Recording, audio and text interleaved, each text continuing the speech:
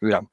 One of the cops gets a hold of the younger blonde girl, and he ends up like they have this like little joke thing where he ends up peeking under his hat at her, like that he puts on top of her, and they end up like almost fucking before the entire tsunami of shit water comes out onto the room and washes them both away. Fritz makes out into this like synagogue that is not really introduced in any way. We're just kind of thrown into the synagogue, and the people in the synagogue are all played by Bakshi's family members, actually like reading at their synagogue. You were a particularly big fan of this scene the last time I talked to you, Chuck. Yeah, I thought it was interesting. I didn't really know that they were his family. That's pretty fascinating. But the thing I found interesting about this, though, is these were the only people in the movie that weren't animals, right? No, they're animals. They're all lions. Oh, are they? Okay. Yeah. I didn't register that. Okay. Yeah. Yeah. Huh. Okay. Are you saying Jews look like lions? Shame on you. I haven't seen a lion lately. I don't know. I didn't look at them and think of them as lions. I don't know why. It could have been because of the voices, actually. I think this was one of the scenes. I think the reason I liked it was because I got hooked on how natural the dialogue was, and I got hooked on the voices. And then I'm kind of like, they were speaking softly. So I'm like, wait, what is he saying? What's he saying? Oh, the glasses thing. And then I'm thinking to myself, oh yeah, I've had to start wearing reading glasses the last years. Oh, that really sucks. And I'm like, wait, what's going on? Okay, hang on a second. Fritz is inside a guy's beard. Awesome. So something kicked in. I don't think I had my chocolate or Adderall or whatever today, but I feel it. I like to be a little like, I like to have some kind of like chocolate or something. Like, I don't want to watch this movie where I feel like depressed or just run down, because I think it's just long. Then, like, I think you can't appreciate some of the stuff because the pace is like, in certain points it just feels glacial. And like, I definitely enjoy this scene, but yeah, there are times when I've watched it where I'm just like, we need to get on from this. Yeah, I think when the cops come in here, right, and one of them, is it Ralph who says, "These are my people"? Yeah, and I thought that was kind of interesting since he's a pig. Yeah, and I don't understand the animal like stuff like that. I don't understand like why certain people are Jewish and certain people are, like we specifically know who the crows are, like what they're supposed to be in the social structure. But as far as Jewish people go, like it really varies like by race, and I think that's very odd and strange. I don't think that was thought out at all. I don't think they cared. Like, yeah. Well, and the size too. Like there were some proportional issues in here. Like that bird who jumped in the bathtub a while ago. This is a big fucking bird, man. I mean, like, and he was so much bigger than some of the. I don't know. And the aardvark was a weird size. I've never seen an aardvark that big, or a blue aardvark. Yeah, but I don't know. Speaking of which, Chuck, not to get too personal, but have you ever made it with an aardvark? I hear it's very rare. No, I haven't. No, I have not. Well, good. I hope you haven't either, Lisa. I have not. I could safely say that. So we can all be proud of ourselves. I think I'm one dumpy apartment bathroom away, though. With an aardvark, I can be talked into it, I think. If we ever become too obnoxious for you, Lisa, you can just storm out and like Twitter cloud us or whatever they call it these days. You can do the Me Too, like if you get tired of us. Like they follow Fritz into the synagogue, and Fritz is like hiding in the bathroom, and I don't know if it's implied that he's like assaulting this woman in the bathroom, but she comes out of the bathroom like with like half her clothes on, and I think that's very I think that's one of the elements that borders on just like pure exploitation, because it doesn't seem to have any like backing for why she should be partially nude and sliding out into the middle of the synagogue. Go ahead, Lisa. I didn't get the assault vibe. I got the feeling like he went in there to hide, and then because it was a women's room and there was a woman in it, he got distracted and then interrupted. But that was my take on it. Oh, see, I got the exact opposite. Like, I got the assault vibe, and I think it's because part of her clothing was torn. Yeah, but that's I don't know. I mean, I don't know. I always expect the worst from Fritz. So, like, if there's this, what's the shitty thing to do in this situation? That's what Fritz is going to do. So yeah, I did get that, but that's interesting. I don't know. I'm kind of with you, Robbie. Like, I kind of don't know what the point of this scene was. I mean, the cops were looking for Fritz, but I don't know. It kind of felt like an extraneous scene, which in a 78-minute film, there shouldn't be any extraneous scenes, right? Because and this, I think, was an extraneous scene. Yeah. In a way. But I do like that, like, when Fritz escapes from the synagogue and, like, the cops are trapped in this dancing, like, row of rabbis. Like, Ralph is the younger cop, by the way, forgive me. Ralph starts dancing, like, with all these people, and, like, Robert gets really upset. Like, you're not supposed to be dancing with them. You're not Jewish. Like, this is a very big thing for him, and I think that's that's like a real like thing that Bakshi put in, because he's very like interested in expressing his Jewishness throughout animation. His other two films have a lot of Jewish elements in it too, particularly Heavy Traffic. Coonskin less so, but in a very obscure way. Which if you haven't seen that film, I think that's probably the best Ralph Bakshi film, just because I think it's the most like representative of who he is as an artist. Like, this film is definitely a big cross between him and Crumb. The Robert Crumb comics of Fritz the Cat range from pretty bad to pretty good. And the character of Duke that comes in later is from the actual comics, and there's a very particular animation choice he made later, which we will mention. Let me ask one question of you both, if I could, before we leave this scene. Oh, yeah. So everybody in the synagogue is dancing because the radio says that the United States is going to give all this military aid to Israel. Yes. And then they start dancing. What do you think Bakshi was trying to say with that? Because when I saw it, I kind of got this vibe where I was just like, wow, these people who ostensibly are for peace are dancing at the thought of war, right. And we'll get a little bit of that here later on with Mickey and the kids, dancing around as the jets fly in. But what do you think he was trying to get at with that? Was he trying to get at that contradiction, or was it something where he was just saying, no, this should happen? I mean, what do you guys think about that? I don't know about that. Sometimes I think he's like really critical of the role Jewish people have played in American society, and particularly on Black culture. That's interesting. Okay. In Coonskin, it's implied that the mafia is not only Italian, but made up of like a Jewish subsect of some kind. And they don't really expand on that as well. But there's one scene in Coonskin, which I gotta stop saying that name so much. It's not good of me. Very bad, Robbie. But there's one scene in that movie where like Scatman Crothers explains how Harlem went from being like a Jewish sector of New York to being a predominantly Black sector of New York, and Jewish people were also like instrumental in helping Black people get business licenses and things of that nature, throughout the years, because they had, like Black people couldn't get some of these things. Like they couldn't get, something like a mortgage for their house or whatever. They would sometimes do it through like a subsect of somebody. A lot of these people were Jewish people who would like broker these deals. Right. So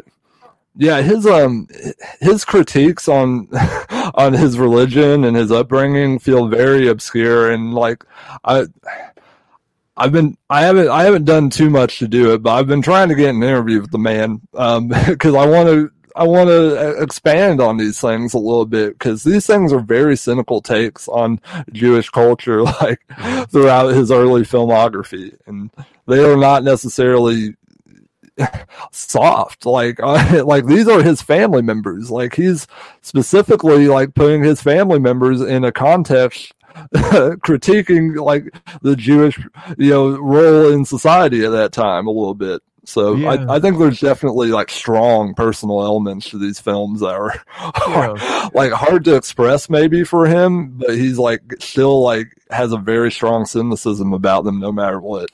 Yeah. Huh. That's interesting. Yeah, in our next scene, we go into the titular Bo Diddley song, Bo Diddley, and this leads into this vignette where a crow is like tapping his fingers to the music. It's a little off time because of how Bakshi did the animation. They did like no pencil test on this. Are you familiar with the term pencil test, Lisa? No, I'm not. Yeah, pencil test is when animators like do the animation on paper to show how it works, like in a rough mode, and to show how the movements work in a rough mode, to save time and energy getting everything done and money, specifically because pencil test can cost you a lot of money. He basically had about 1,000 feet of footage made, so I'd say around 15 to 20 minutes of footage made that was actually pencil tested, and then they did the rest of the movie off of that. So this is a very raw film by animation standards, and there was almost no major animated film that was made quite this raw.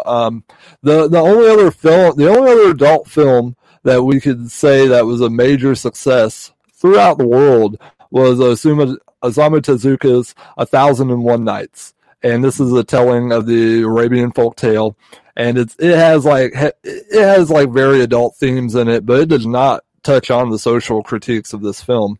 The Bo Diddley song leads us into Fritz like walking down a Harlem street, and he ends up going into a bar, and this has like a whole ton of dialogue. Actually, forgive me. This Harlem scene like brings us to an overview of Harlem, and we come into this bar, and this is where we have like almost nothing but like field recorded dialogue, from Harlem militants and residents of Harlem and other people, and that was taken in a bar by Bakshi, and he basically invited all these people down to the studio to get drunk, and they just had a conversation about black matters, things happening in the black community at the time, and they animated around these conversations. They didn't have any animation planned for these, so this is one of the rawer elements in the animation. And you have a few things about this thing you want to say, don't you, Chuck? Well, that Bo Diddley transition was just beautiful.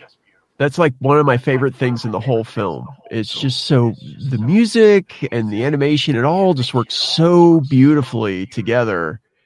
And it's so great because it's a hard cut from where we were. And it makes the film feel like more alive to me. I mean, it's hard to explain but when I saw it, like I hardly ever say anything when I watch movies, but when I saw that, I was just like, oh fuck, like what's going on here? This is different from what I've seen. Because what I had seen previous to that was an artistic film, right? But yeah. This like seemed to edge it up another level that I didn't expect, and it was really effective. I swore I heard Angela Davis's voice as one of those people, but then I looked up Angela Davis, who was the black activist in the early 70s, late 60s, early 70s. She might have been part of the Black Panthers. I don't know for sure. Yeah, but this one character sounded just like her, but then she said another line. I was like, no, that's not her. And then I looked up the timeline. I was like, no, she was out in San Francisco or Los Angeles then. But I thought for sure that was her. The other thing about this whole scene, up until the Duke section that we're coming to, is that the crows that are there just kind of talking, randomly, they don't have. They seem to be characters who don't suffer from the same illusions as the other characters that we've met do. Yeah. A lot of the other characters. And that's something I thought was really interesting, like just hearing them talk about what one of them was talking about combat, I think, and one guy was talking about how one of his friends was sent to the back of a bus, and it was much more realistic than what we had seen previously. Most of what we had seen previously, there was no artifice on it. And I liked it for the same reasons I liked the dialogue in the synagogue scene. It's just very natural and you're just listening, and I felt myself kind of leaning forward. And so I love that stuff.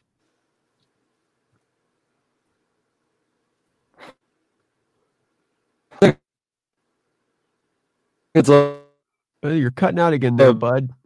Particularly interesting to choose a woman in this, like, so thoroughly, like, plays. Okay, is this better? Yeah, you're good now. Okay, cool. But one of the other things I find so interesting about the scene is that Bakshi chooses to sexualize this woman that's hanging around at the bar, and it makes me wonder, like, how open were people about sexuality in some of these places in a pre-internet age? I think in media we try to. In a lot of media through our culture, we try to, like, show a sanitized version. People are perfectly in sync with this, very, Puritan culture. No one ever gets naked in public. No one ever has sex in public. La, la, la. That's not true. Like, people have sex in public all the time. No, and I don't necessarily approve of it, but I do think, like, we should acknowledge that maybe, like, he's showing something that he experienced in real life that, like, doesn't translate to our view of media today, but is a way to express this in a truthful manner. Like, maybe he saw, like, people in bars, act this way or whatever. I don't even know if I necessarily think it's, like, to the advantage of the film, but I do think it's, like, intriguing that he's got this buried impulse in him to do this, with, like, blank dialogue, like dialogue that did not have to be that. Like, that's a choice. Yeah, I don't know, man. That's the thing I didn't dig about the scene. They're saying dig again. Yeah. That's the thing I didn't like about the scene, was that I'm kind of like, okay, so you had this great dialogue, and I was really into these characters. Wait a second. What the fuck are they doing over here? What's going on? Like, what's happening? Now, I don't know if he was trying to maybe set up as this one crow as being somewhat like Fritz, and that he's kind of talking about this experience, even though it's a more realistic experience than what Fritz says. And then he's still trying to, well, basically assault this woman. Yeah. I mean, like, that's the worst part of it too. Like, you have nothing in the dialogue suggesting consent from this woman. Yeah, I mean, after a while she gives into it, but I'm like, yeah, but is she giving into it? That's the thing that bugs the fuck out of me. So sorry. Yeah. Getting a little animated. Go ahead, Lisa. Speak. Okay. It's got me kind of comparing this scene to the scene in the synagogue. Because I was thinking about the question about why would the Jews be dancing about war? And I didn't have an answer. But now I'm thinking, is this a way of him, like, why include that scene? Why include this scene? So maybe it's just his way of showing the viewer his view, whether it's what he believes or this like sensationalistic view of his, either one. I mean, I don't know which one, but his view of the Jews in the synagogue, and then his view of what he believes a black club would have looked and sounded like at that time. Yeah, that's a good point. That could be. I mean, it would definitely explain all kind of the things that don't match up in the scene. Most definitely, that's a great point. And like you said, he keeps comparing Jews and blacks. And then you have these two very distinct scenes where individually you're like, why is this in the movie? Maybe you're supposed to take them together. I don't know. Yeah, maybe. That's a good point. I never thought of that because Because you're right, because he goes right out of the synagogue, and then we're into the Bo Diddley transition, and then we're right in the club. That's a good point. Huh. Yeah. I think the transition also plays on like themes of masculinity that are running throughout the film, like what it means to be a man in New York, like at that time, you know, what it means to be a ladies' man in actuality, to be this young liberal, you know, swinging guy that's just taking whatever he can get. And yeah, it's a very good thing you brought up the synagogue scene, because I hadn't really been putting those two together. I hadn't really been thinking about that as much as I probably should have, because given the themes of heavy traffic and the other film, you know, with the Scatman Crothers, it makes a lot of sense that he sees like parallels between maybe Jewish culture and black culture.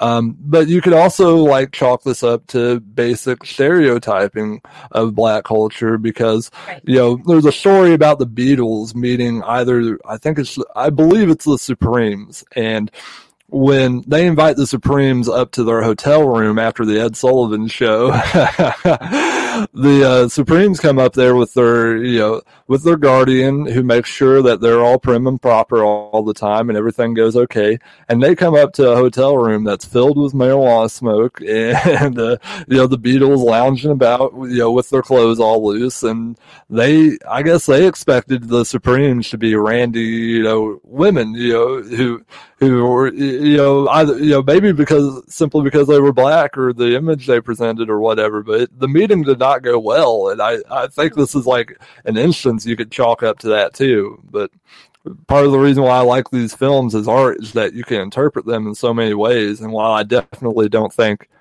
everything like plays as well as it should, I do think like it is art. Like you can't say it's not art. Like it's not like you can't say it's not a presentable form of art that has been around in animation and different types of American folk art for a long time.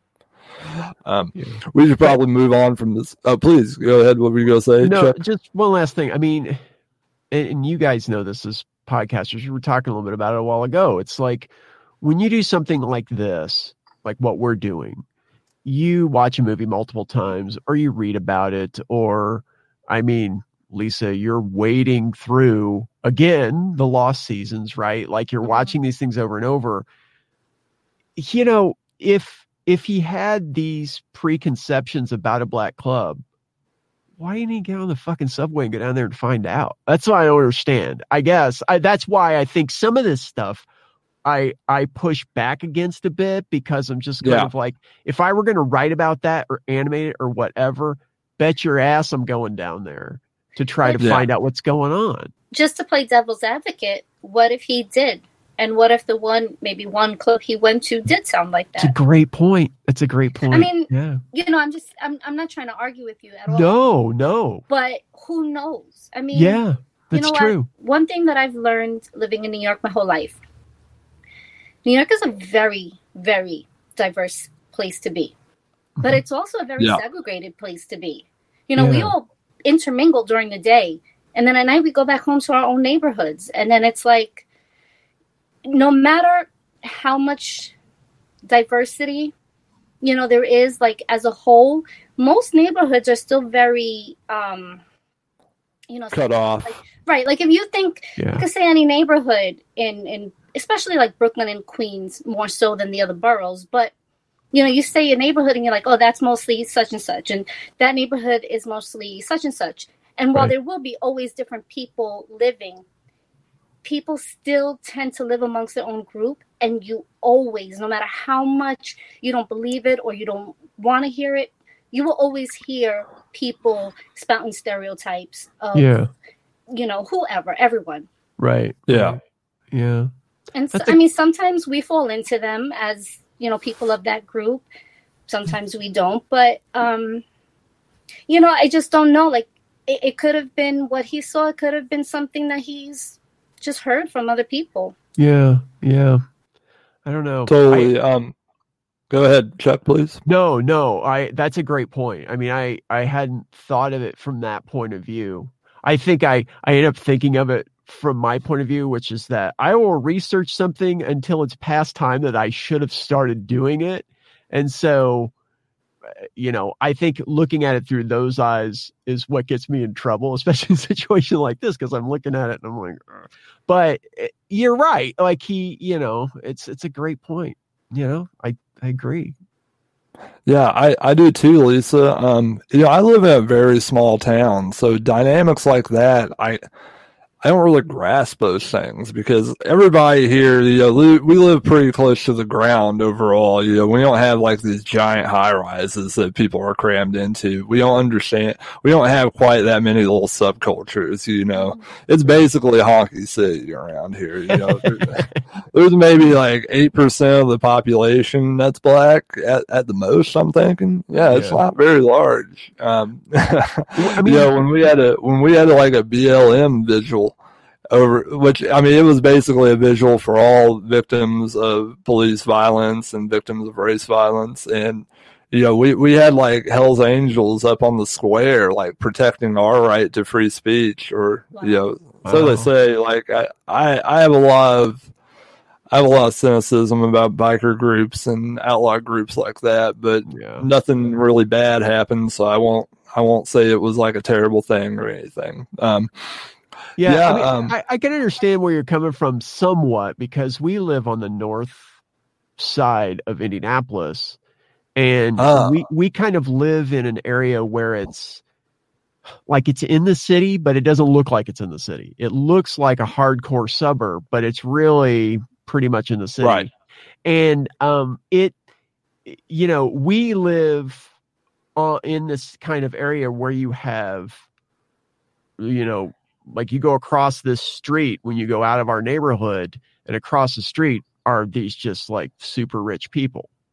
And the only reason we live in the neighborhood we live in is because we lucked out and got a good price on our house. You know what I mean? Like we totally lucked out. Mm-hmm. But then, the neighborhoods are it's interesting because they're very mixed around here as far as like, we do, if you say, you're over on the west side. Okay, well, some people will say, well, such and such lives up there. And you go, well, no, not really, because here's a pocket of,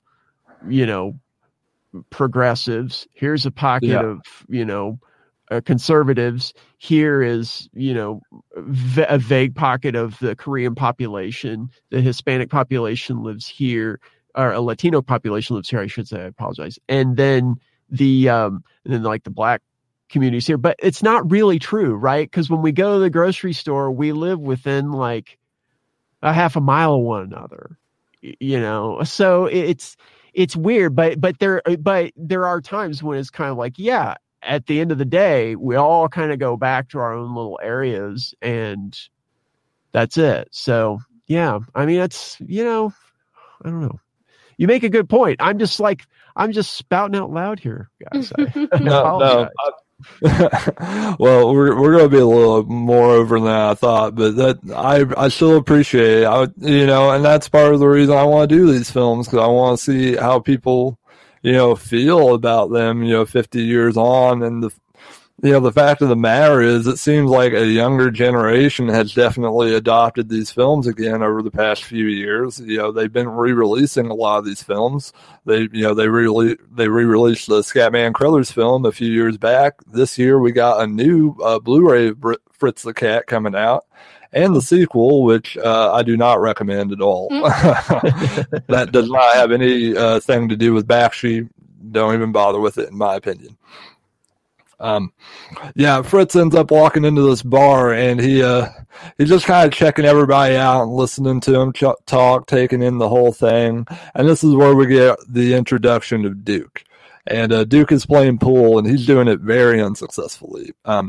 You're a pretty big fan of the character Duke, aren't you, Chuck? Yes, big time. He's one of my favorite characters in the whole movie. Yeah. Do you like Duke, Lisa? Mm-hmm. Yeah, he seemed very realistic, like somebody you'd actually meet.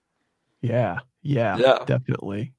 And he's so, he's a kind character, and he saves Fritz's life, which I can't say I would be that big of a guy. Like he really saves Fritz's life in a big way, and he gets repaid very poorly later on. Agreed. Yeah, yeah, yeah. Duke is he's one of the best parts about the film, and he definitely like pays a dear price for his involvement with Fritz the Cat.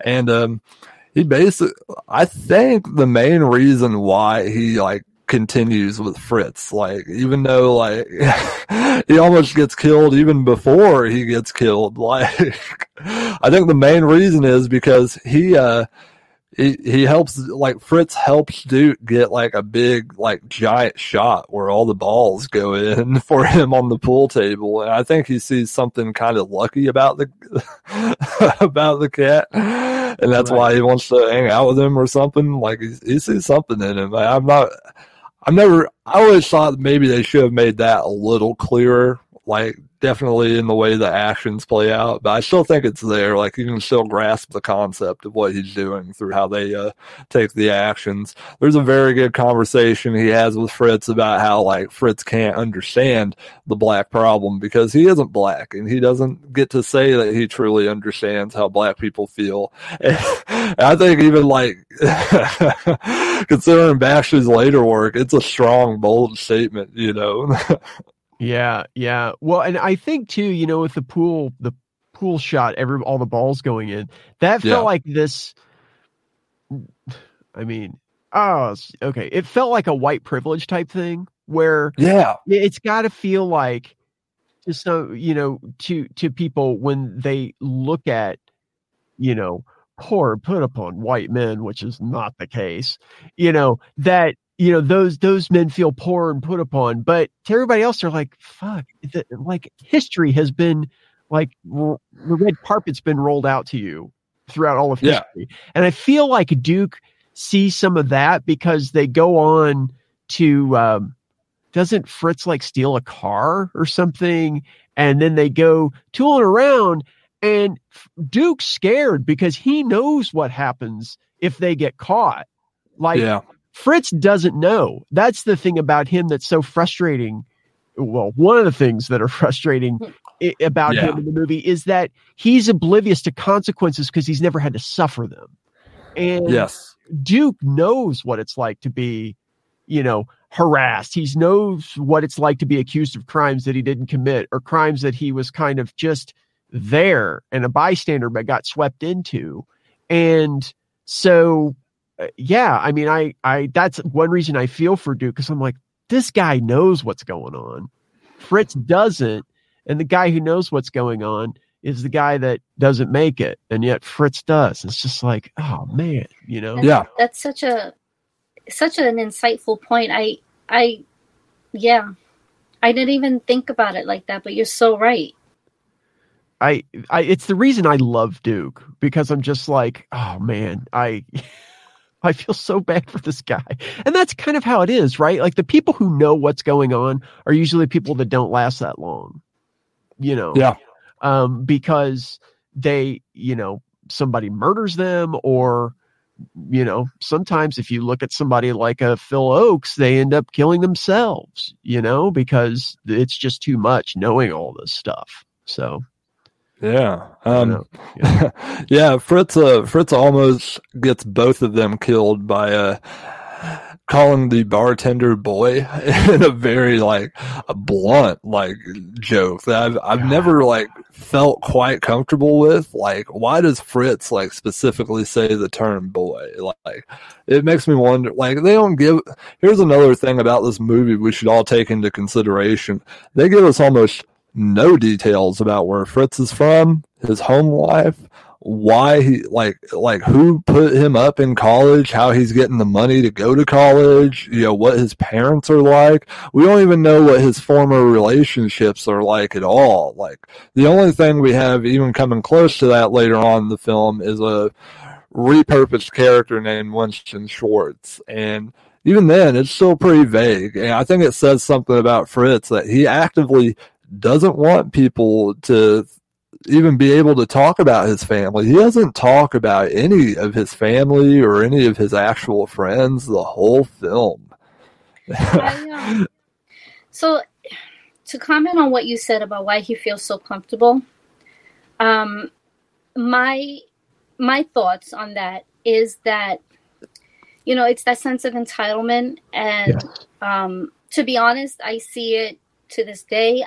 I see it even inside my family. My family is very mixed. And I still see things like that where sometimes, and they tend to be white men, will just say things and just feel like it's okay. Because, consequences are just not really something that they've ever had to deal with. And especially in terms of race, there's just always been this air of, I'm a white dude, I can get away with it because I can. And Fritz may have been making a conscious decision, or he may have just been so used to, that free tongue of his that just maybe, just maybe he didn't even realize that what he was saying is incredibly offensive. I mean, Yeah. I found myself wondering if he would have said that to stay in terms of the movie, if he would have said that in a cat bar. If he would have talked to the bartender that way, that's something I wondered too. But I agree with you because I've, the kind of the spectrum of anger for me is like, if somebody says it and they feel like they have the privilege to say it without consequences, that's like upper middle of my spectrum of anger. I think what really gets me is when somebody says it like a petulant child because they know that it's offensive and they know that the likelihood of them suffering consequences is still not there necessarily. And I'm trying to figure out on my anger spectrum where I should be with Fritz, because I do feel like he is a bit unconscious of it, but I also feel like you were saying, Lisa, like he doesn't feel like he's going to suffer any consequences from just saying something like that, because the bartender as a figure is a servant to him, right? No matter who it is, in a way, it almost veers into class territory, because it's like, oh, well, I'm college educated and I wear this red turtleneck, but no pants, oddly. And, and so this person behind the counter is my servant. And it's like, well, no, that's not how it works, man. Like it's a give and take, so. And all the civil rights, activism wasn't that long before this. And so you think also, how many times did someone say something like that and a person of color didn't even feel comfortable enough, how to swallow it, how to just keep it quiet, because they were in no position to speak back. They could lose their job or worse, and so it's just become this very comfortable thing where I can say whatever I want because there's no recourse. Because even if there is recourse, I'm used to you keeping your mouth shut because that's the way it has to be because I'm white. Like, no, but you get that vibe. Yeah. But then he stepped in it. Like he really stepped in it because he was not aware of his surroundings. He just kind of felt like that his catness like traveled, through all parts of the city. And it's like, no, it doesn't. Not here, because that bartender doesn't have to take this shit, and he's damn lucky Duke was there. I guess we are too, because then we wouldn't have it the rest of the movie. Oddly, the movie would be over unless we had to watch Fritz go to hell or something. But I mean, Duke was definitely there to clean up his messes in more ways than one. It's funny you mentioned the idea of like Fritz dying and going to hell. If he if he actually did that in this movie, that might like give Bakshi like even more free reign to just go like all out on the animation. Like that might have been cool on a certain level, but I'm sure it did not come into their minds at the time. That's great. I appreciate you guys like handling the material in this way, because it's a lot of this stuff is hard. I think a lot of my friends struggle with comprehending some of this crap. Like I've definitely said some things I've regretted in my life, and I apologize to anybody. I've been a fucking asshole too. These movies are like personal to me in ways because they reflect my world still in ways that like, like as much as as much as I like the films, like I don't. It's frustrating that 50 years on, I can still look at Fritz the Cat and find all these things to comment on about our society through it. When it's been 50 years, shouldn't our society have moved on a little bit? After Fritz and Duke bug out from the bar, they hop in this car that like. Duke decides to steal. He sees the keys are in the car, so he decides to steal it. And Fritz decides he wants to drive. And Fritz has apparently never driven a fucking car in his life, despite what he says, because he has like no sense of the road. I don't know if it's that he's even never driven or he's just so high he literally thinks he's doing a good job, like I think there's a good argument to be made that Fritz is do we skip over him like going back to college? I think we referenced it, but we did skip over it. But I think we did reference it that like he didn't read books, but he burnt them or whatever. Yeah. We'll finish up this little part of the topic, and then we'll kind of circle back to that so I can have it for editing. Yeah. Anyways, Fritz and Duke are riding around in a stolen car, and he's probably pretty high, like all together, But they're gonna go uptown to wherever this place is that Duke knows of, and once they start like driving around, Fritz is really making a lot of havoc throughout New York City, like making a lot of havoc throughout Harlem. People are not happy about it. At a certain point, you see the two cops arguing with each other in the street about having to work in Harlem. They are not happy about having to work in Harlem. There are several pointed racist jabs they make about having to work in Harlem. One of them being you can't like even see them in the dark, referring to the African Americans that live around there. And I'm never for sure how hard this is supposed to be played for laughs, but I definitely think it was probably of a piece with the white culture, in policing at the time. So I would also like to say that I make a lot of concessions for this movie because these films were made at a time where like social identity is so raw, like how we perceive it in the media. Like some of the things we view as like amateurish or over dramatic or too intense. There probably wasn't a whole lot of scale for such things at the time, and part of the reason why I like these films so much is I think like Bakshi is an iconoclast within animation like no other.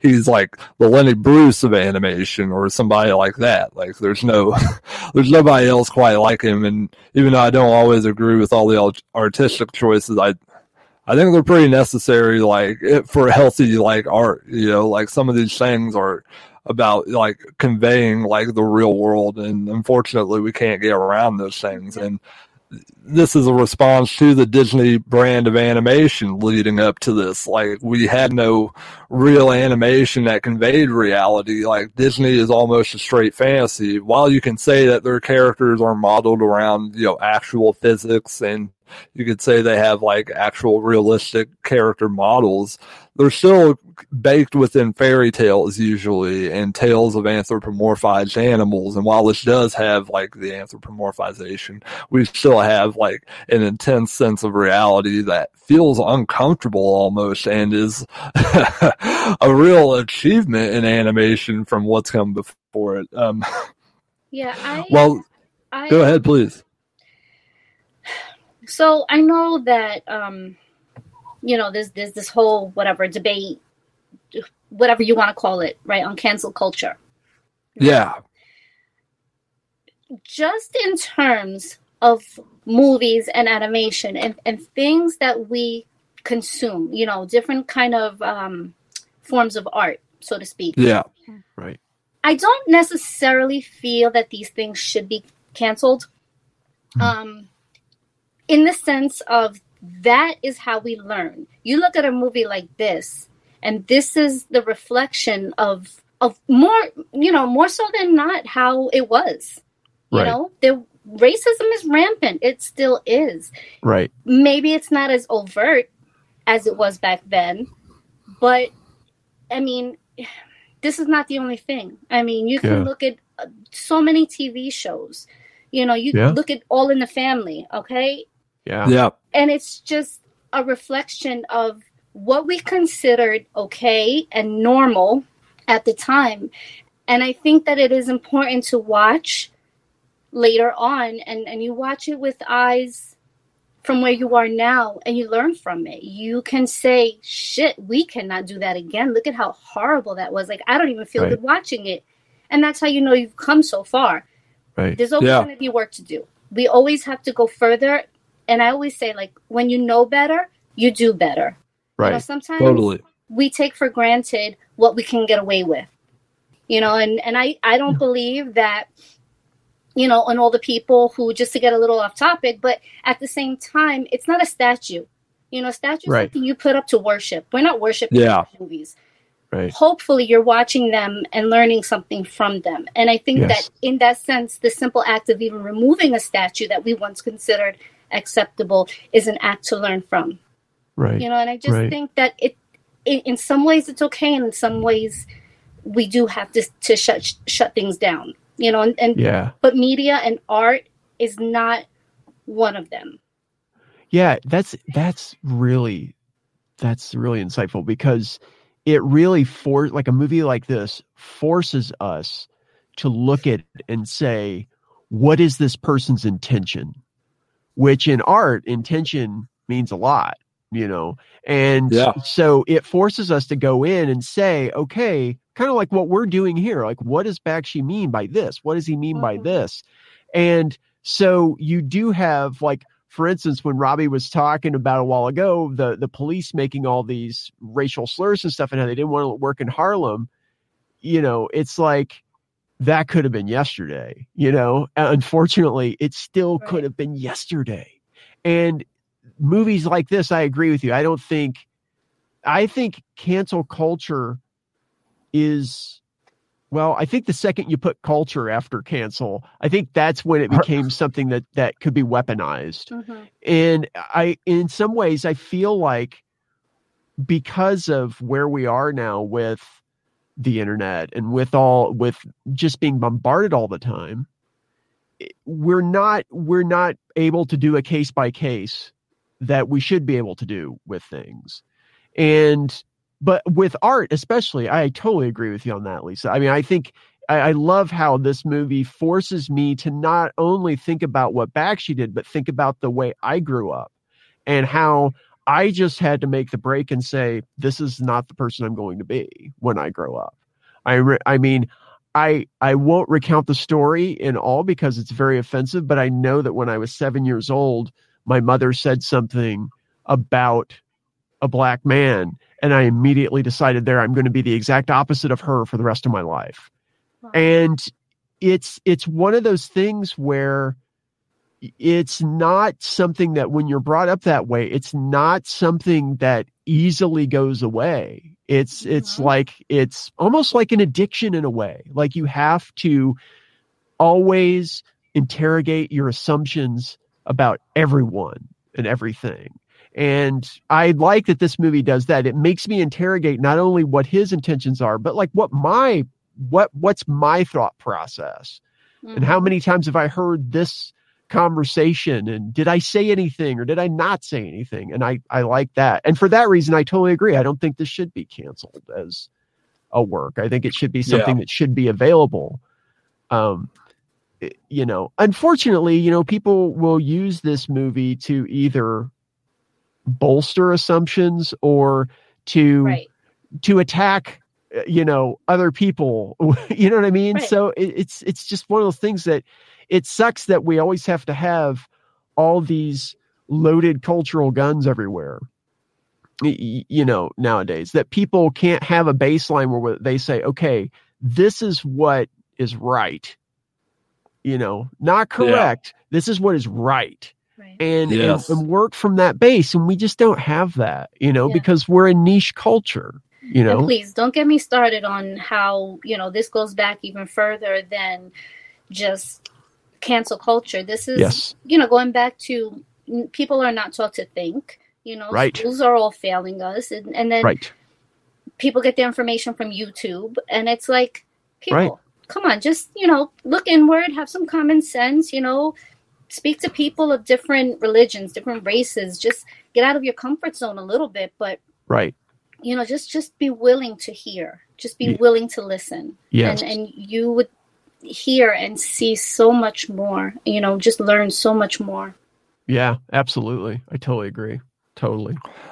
Yeah, I definitely also want to say that, like, I think a good deal of people who are fighting cancel culture are fighting a pointless battle, because cancel culture, like, isn't just about, like, getting rid of things because they're history and they're trying to push an agenda. They're about getting rid of that bullshit because it never actually mattered to what was right. It never like, these fucking Confederate statues, they never mattered to anything that was good for our country. And to get rid of them isn't destroying our history. In fact, it's making our history more palatable to future generations, because they won't be looking at these fucking statues and thinking, this is somebody to respect. This is a statue they made of this great general who enslaved so many people and fought to enslave people. Fuck that shit. Yeah. I'm getting tired of people acting like this cancel culture is such a terrible thing all the time. There are times when it's perfectly justified. Absolutely. Yeah, absolutely. I totally agree with that too. Yeah. I read on social media, I think it was like last week, that the Golden Girls, the show The Golden Girls, lasted longer than the Confederacy. So really, we should be building a statue to Blanche. And I'm okay with that. I mean, that's good. That's good. Yeah. That's good. The Venture Brothers have lasted longer than the Confederacy. A lot of the Venture Brothers are more a part of our culture than the fucking Confederacy. And that's a great thing, too. Yeah. Like, let me tell you. Jeez. Yeah, like, I try to keep things slightly apolitical around here. I have massive problems with the two-party system, but I also don't think that's an excuse to spout stupidity, to spout, like, sensationalism that doesn't matter or actually improve anybody's life, and it seems like both the Republican and Democrat parties, like, participate in that, like, more often than they should, particularly the GOP now, and they've become strangely paranoid and weird the last what if like I'm 10 incredibly years insulted by that? What'd you say? You almost got canceled, Robbie. You don't know how close you are. What if I was incredibly insulted? Well, my life right now is cancel culture enough. So with my numbers, it's cancel culture enough. But when you talk about a movie like this, you can't avoid the political. Right. Because it's there. And, I mean, I used to work in a heavily right-wing environment, corporate office in the middle of Indiana. Well, pretty much anywhere that's right-wing, but for the most part. And, that was back when the Iraq War was starting, the second Iraq War. And, we argued about that constantly. I had to argue with pretty much everybody in the office except for my writing partner. And I just told them, I said, in the end, for me, every political decision I've ever made for myself and who I vote for is based on the least number of people dying. That's it. So if I thought, I was going to say, if I thought somebody like Trump, there's no way he could do that. He's not that smart. But I mean, if I thought that there was this person, I'm like, yeah, this person's not great, but they might be able to help the most number of people, then I would support that person. But I don't feel like we have those people. I think we have people who want to keep the most number of Fortune 500 companies alive. Like the and status quo. Exactly. They want to hold on to that. But the status quo doesn't do anything for us. No. It's just one of those things that it's kind of like, but it's better for us and we're rich. So can you just shut up? Follow the money. Exactly. See the benefits from the problems. Exactly. We're seeing that play out in live time in Indiana over the past couple of months. There has been a string of businesses that have formed a caucus that's like some kind of anti-critical race theory caucus, and like they're trying to get that out of our schools. They're trying to make sure that all schools have parental permission for mental health testing. You have parental permission for for the gender, classification. And the fact of the matter is, all schools do this. And critical race theory shouldn't be such an issue since it really isn't taught in most public schools, and it's a thing that people come into through colleges. So basically, this all white business caucus is just creating this big stir about something that is not a real problem and doesn't do anything. And guess what? Keeping people from learning about critical race theory keeps people from learning about how zoning rights have kept black people and people of different ethnicities in poverty-stricken areas and ghettos and things like that. It keeps people from learning about how often we've targeted racial minorities in this country to keep an upper hand of a white power base. Exactly, I think that's exactly the point. Exactly. Yes. These people are fucking evil. I don't have any respect for them. Fucking, they don't represent my community at all. Something that Lisa was saying earlier about schools failing us, I think that's actually reflected in this film too, because you see this guy in Fritz, and it's his fault, right? That he's not learning anything. But it's also this culture of conformity that's kind of taken over at least school administrations, where, I can say for me in high school, in our high school history textbook, we had one sentence about John F. Kennedy, and that included his assassination. And we had one sentence about Martin Luther King, and that included his assassination. And it just so happened that my teacher at that time she was an older woman. She had lived through the Depression. She had lived through all these events. And so she said, this book is not serving us on these issues. So we're doing a week on John F. Kennedy. We're doing a week on Martin Luther King. We're going to do a week on RFK. We're going to do a week on, I think we even did a week on Malcolm X. I mean, damn straight. And, in Indiana, doing a week on Malcolm X is basically, I don't know, spouting a Lenny Bruce set in front of the gymnasium for, pep rally, But it was fantastic because we got insights. And I'm thinking to myself, as I hear of kids now, especially even when they have so much more at their fingertips, not getting the information even that I got in a suburban school in Indiana back in the 1980s, 90s, it's you just can't believe it. You just can't believe it. And all this stuff is to distract. This critical race stuff is to distract you from what's really the problem, which is all of this other stuff. It's if they throw up this wedge issue, then they can get you to where, you're going to have to fight for jobs that don't pay you a living wage. It's ridiculous, Yeah, you were right about racism becoming more insidious earlier, Lisa. The past few years we've seen these politicians that make open public calls on the sly as racial digs, Trump playing Native American battle songs at Mount Rushmore and shit like that. These are active taunts by these people. They don't care about these cultures at all. I do agree with you too. The point that maybe college failed Fritz a little bit too as an impressionable young man, that maybe all he saw was this conformity and all he saw was this endless study that doesn't actually contribute to the real world around him. And he said, fuck that.